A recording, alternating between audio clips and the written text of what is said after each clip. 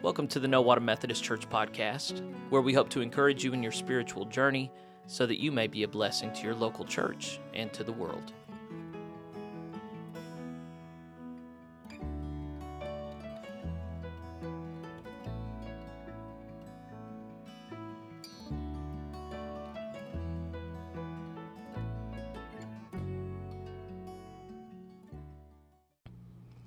Hey there, so glad to have you join us on the No Water Methodist podcast. Today's episode is just the time we spent in worship this last Sunday. It was Pentecost Sunday, so we decided to read through Acts chapter 2 when the Holy Spirit falls upon the disciples. And we just read through that and talked through the basic meaning of it, so this is a good introductory podcast for people who are not necessarily rooted in the faith, or if you are well-rooted, just kind of a reminder of what the Bible says and does not say. I was a little frustrated this Sunday. We were supposed to be worshiping outside at the park, and it was raining, so we called that off, and then, of course, it was low attendance because it was raining, and a lot of people are not going to come out when it's raining, but God is still good, and the message stays the same regardless of how many people there are to listen to it. Anyway, you're going to listen to it now, and I pray it's a blessing to you, and that there is something new and helpful and inspiring about what we cover here that is of benefit to you and your faith. All right, God bless you. Okay, it's time to look at the scriptures together, and we're making good time. I'm very happy. Let's open our Bibles. We're back to the NIV, and I want us to go to page 1691. We're just going to read the entire chapter of Acts chapter 2. This is the story of the Pentecost, the day of Pentecost. It was a Jewish holiday before it was a Christian one. It's the 50th day after the Passover feast. But something powerful happened on that day. You'll remember from the readings last week, the resurrected Jesus appeared to the apostles on a mountainside outside of Jerusalem. He led them out there, and then he gave them the Great Commission, according to the Gospel of Matthew. And then he ascended up into heaven, and then some angels appeared and said, "What are you looking up there for? He's going to come back one of these days, but he's told you what to do for right now. Go back to Jerusalem and pray." So they're in this upper room praying, and then, spoiler alert, the Holy Spirit comes and turns things upside down. So let's hear that story.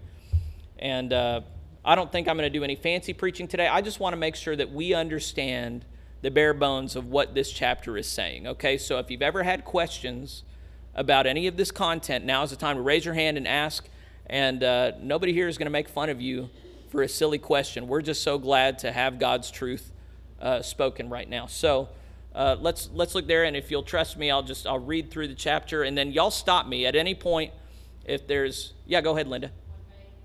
Page 1691. This is Acts chapter 2. So just like Linda did, if I'm reading and you need us to stop and answer a question, ask a question, just stop me, raise your hand, go, "Hey," and I'll say, "What?" And then you'll say your question. Okay, let's look at Acts chapter 2 together. Listen to the word of God. When the day of Pentecost came, they were all together in one place. Who is they? The disciples, yeah. Apostles are those sent out. The disciples are just students of Jesus. It's the Jesus people. They were all gathered together in one place. Suddenly a sound like the blowing of a violent wind came from heaven and filled the whole house where they were sitting. They saw what seemed to be tongues of fire that separated and came to rest on each of them. All of them were filled with the Holy Spirit and began to speak in other tongues as the Spirit enabled them. Is this a miracle? If this isn't a miracle, I don't know what is. Okay, loud, mighty wind. Is it real? Yes, it's real. Tongues of flame. Anybody ever seen a fire? Yeah, you see the tongues of flame? That's what we have up here. It's supposed to be representing the Holy Spirit up here. But it's like tongues of flame are up there, and it comes to rest on each person, but they aren't burned. Does that make you think of anything else in the Bible where there's presence of fire, but it's not being burned? Remember the burning bush? Whenever God appeared to Moses the first time on the side of Mount Horeb? So I think that's supposed to be a reference here. And then it says they start speaking in tongues, right? If you see that little footnote there, that little C, it says, or languages. And we're going to see here in a minute, they're speaking real languages that existed that they had not known before. So it's like in The Matrix. If you've ever seen The Matrix, and Trinity all of a sudden needs to learn how to fly a helicopter, and they just upload that file to her, and she automatically knows how to do it. That's the best metaphor, I think, for this, where they did not know these languages, and all of a sudden the Holy Spirit gives them knowledge of that language. They have the vocabulary, the syntax, everything. They're speaking. Let's hear what they're speaking about. Verse 5. Now there were staying in Jerusalem God-fearing Jews from every nation under heaven. Is it good to be God-fearing? Yes. Okay. So these are Jews ready to hear the word. Verse 6. When they heard this sound, what sound? The wind, and then all of them speaking in these other languages. Because remember, they didn't have insulation back then, and they had open buildings. So these guys are in this building, but whatever sound that is, you can hear it from the street outside. They're in the middle of the city of Jerusalem. There are people walking by. People hear this sound. Verse 6, when they heard this sound, a crowd came together in bewilderment because each one heard their own language being spoken. Utterly amazed, they asked, aren't all these who are speaking Galileans? Now, we don't know this from our reading, but Galilee was up in the sticks to the north. They were the unrefined Jews, okay? They were the Okies compared to the New Yorkers, okay? They were the people that the people in Judea would think are uneducated, unrefined. So they're amazed that these guys from the boonies know how to speak languages from all their, what's a person called who knows multiple languages? Yeah, bilingual, trilingual, what? Okay. Multilingual, yes. All of a sudden you have these highly educated, multilingual disciples yelling out. All right, verse 8. Then how is it that each of us hears them in our native language? Parthians, Medes, and Elamites, residents of Mesopotamia, Judea and Cappadocia, Pontus and Asia, Phrygia and Pamphylia, Egypt, and parts of Libya near Cyrene, visitors from Rome, both Jews and converts to Judaism, Cretans and Arabs. We hear them declaring the wonders of God in our own tongues. Okay, so now we get the content. They've been speaking in other languages. We know that. What are they speaking about? The wonders of God. So they're talking about the most important thing. I get together with a group of guys aimed at discipleship every week, and it's very easy to talk about other things other than the main thing, right? It's real easy to get together with people and talk about sports or politics or work. It's very hard to get together and just talk about who's God, what's he doing? How's he working in my life? What's he doing around me? Who is this God? What wonderful things has he done in history? That's what they're talking about. The Holy Spirit falls on them. They rush out into the streets speaking other languages about who God is and the great works that he has done. Verse 12, amazed and perplexed, they asked one another, what does this mean? Verse 13, some, however, made fun of them and said, they have had too much wine. Does wine explain how they can speak in other languages? No, that's ridiculous. However, do we live in a world that writes off God's activity in the world? We live in a world where God is constantly working miracles and doing things all around us, and yet if people don't want to see it, not only do they not see it, they mock it.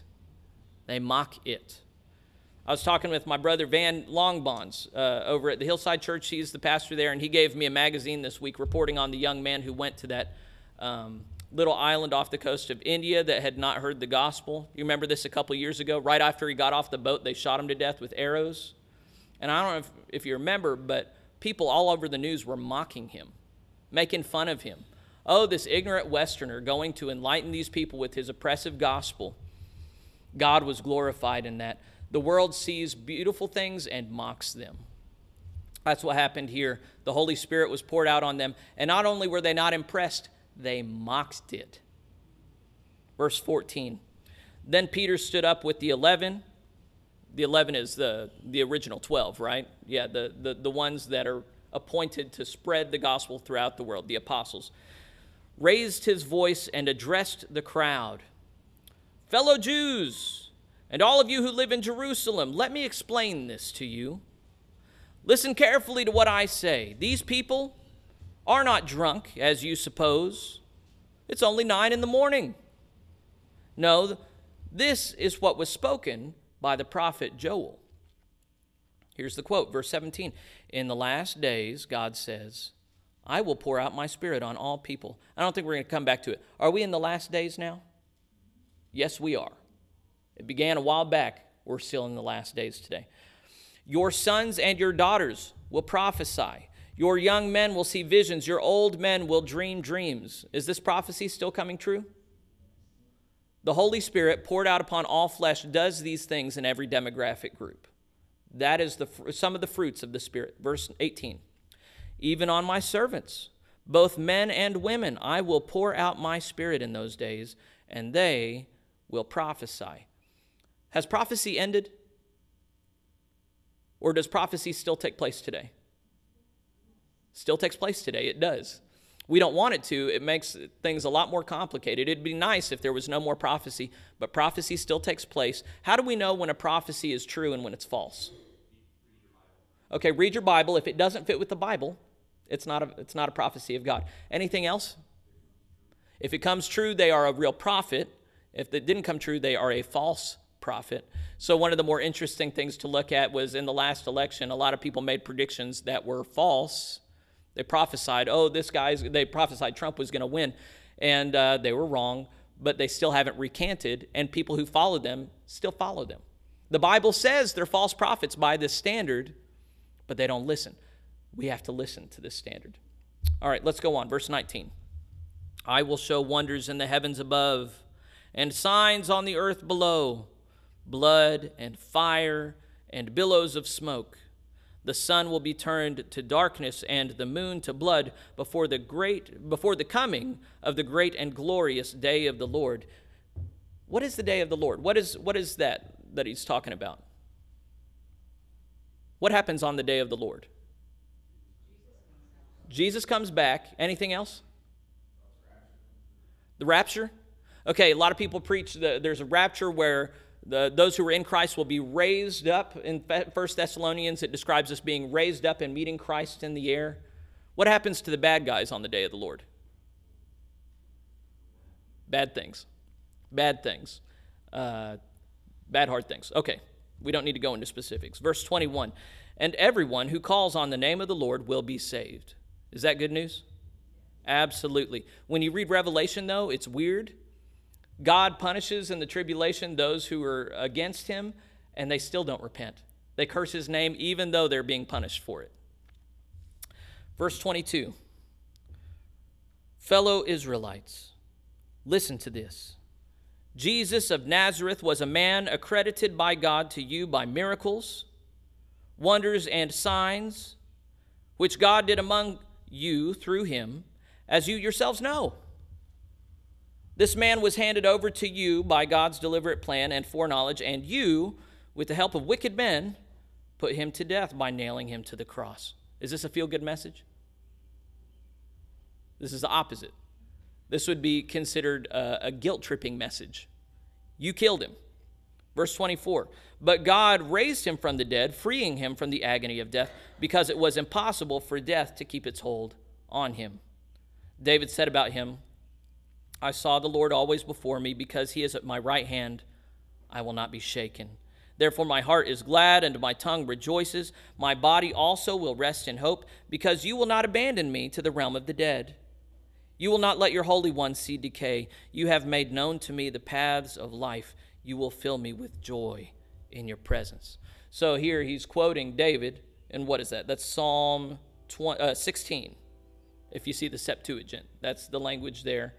He quotes from that. He says that's actually about Jesus. Jesus, the Holy One of God, did descend to the dead, but death could not contain him. It couldn't hold on to him because God raised him from the dead. Is that good news? It's good news for everybody except Jesus' enemies, right?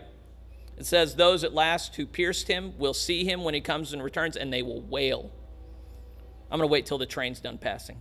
Let's just meditate on what we've heard thus far.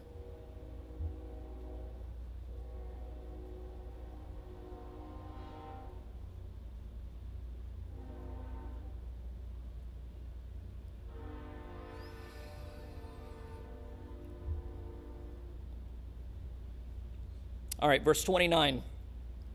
Fellow Israelites, I can tell you confidently that the patriarch David died and was buried, and his tomb is here to this day.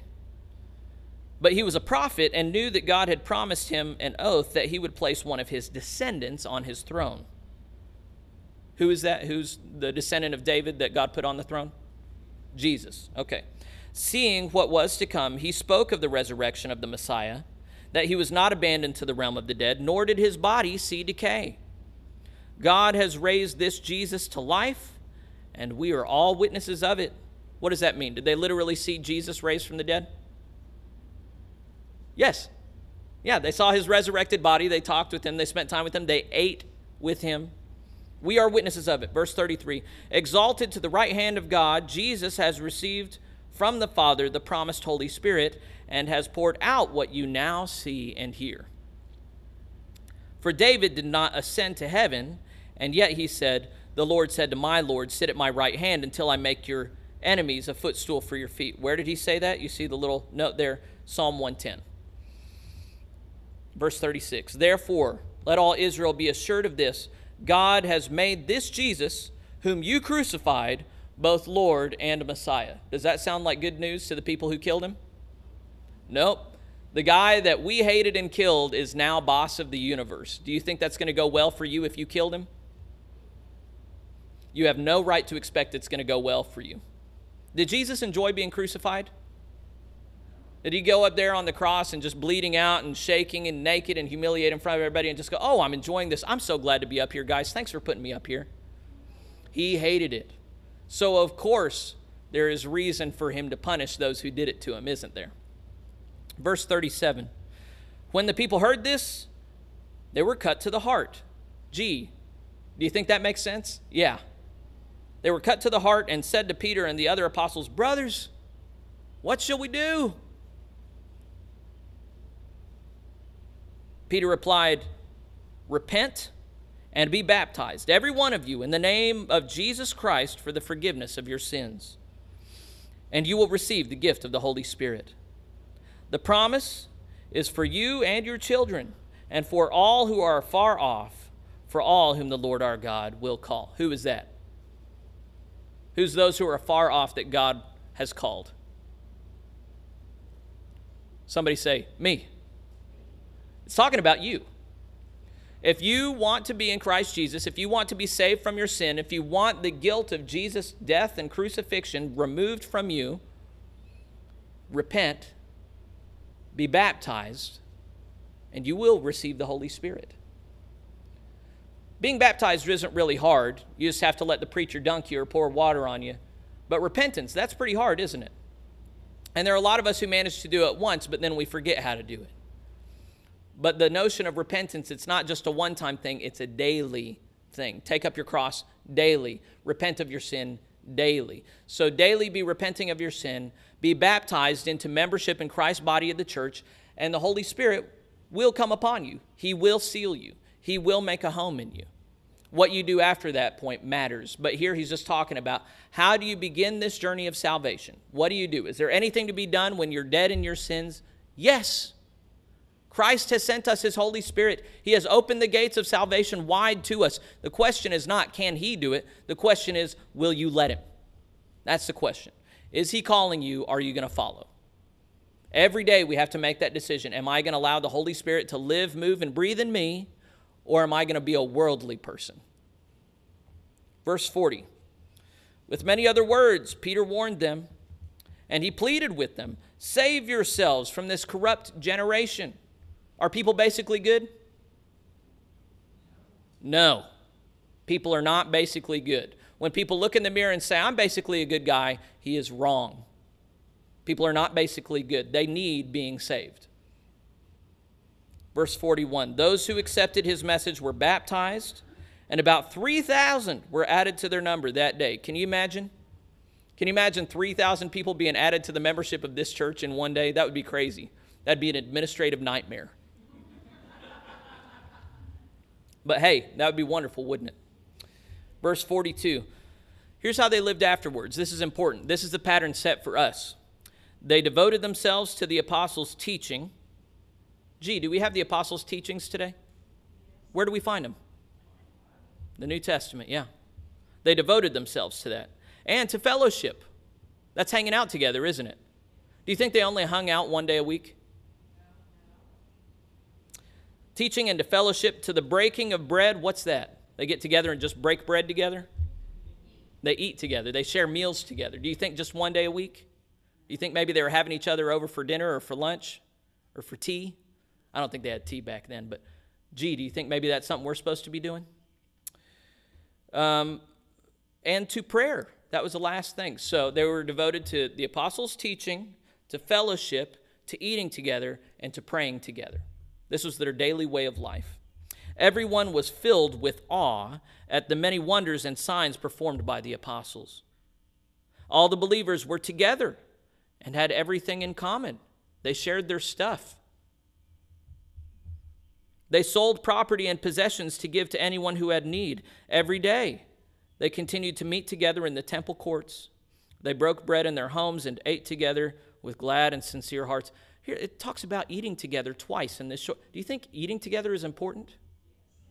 Y'all quit skipping out on potlucks. They broke bread in their homes and ate together with glad and sincere hearts, praising God and enjoying the favor of all the people. Why do you think all the people had favor for them, liked them? It doesn't say it in here. What would we assume? Why would everybody, even non-believers, like them? What kind of signs and wonders does God do? Exorcisms, healings. Those are the things Jesus did everywhere he went. When the Holy Spirit was poured out on the apostles, that's what was happening everywhere, the signs and wonders. So even if people didn't receive Christ as the only begotten Son of the Father, the foretold Messiah, they still liked the works that the apostles were doing. And we find that later on when the apostles are persecuted, they're called before the Sanhedrin and they say, we like what you're doing, we don't like you doing it in the name of Jesus. But here they're doing all these signs and wonders and the people are happy with them. And they're liquidating their assets and giving to anyone who was struggling. Gee, does that earn favor? Yeah? If all of a sudden we had a bunch of money and we just started handing it out to everybody in Nowata, how would Nowata feel about us? They would like us. Yeah, we like people who give us money, don't we? They probably weren't giving out money. They were probably giving out food. They were taking care of widows and orphans. And the Lord added to their number daily those who were being saved. And the rest, as they say, is history. Do y'all have anything to say about this passage that we've covered?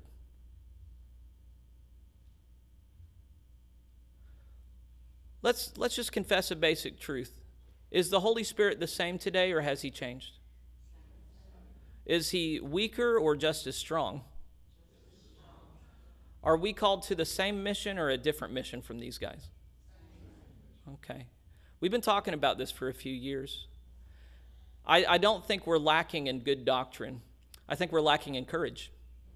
If I could be honest with you about it, I think the only thing our churches lack, well, there's probably a few things, but I think we're doing what Christ has told us to do. We're working in that direction. We're really talking about the stuff we're supposed to be talking about. We're just not as bold as we need to be. And so I'm just going to urge you, on top of repentance and reading your Bible, I want to urge you today, as you leave this place, to be just praying for the Holy Spirit to fill you continually and give you that boldness that you lack. Because when you go out from this building, there are a lot of people in deep darkness, struggling and suffering every day, dead in their sins, hating their lives. We have the only thing that can save them, but they're not going to get it if we don't offer it.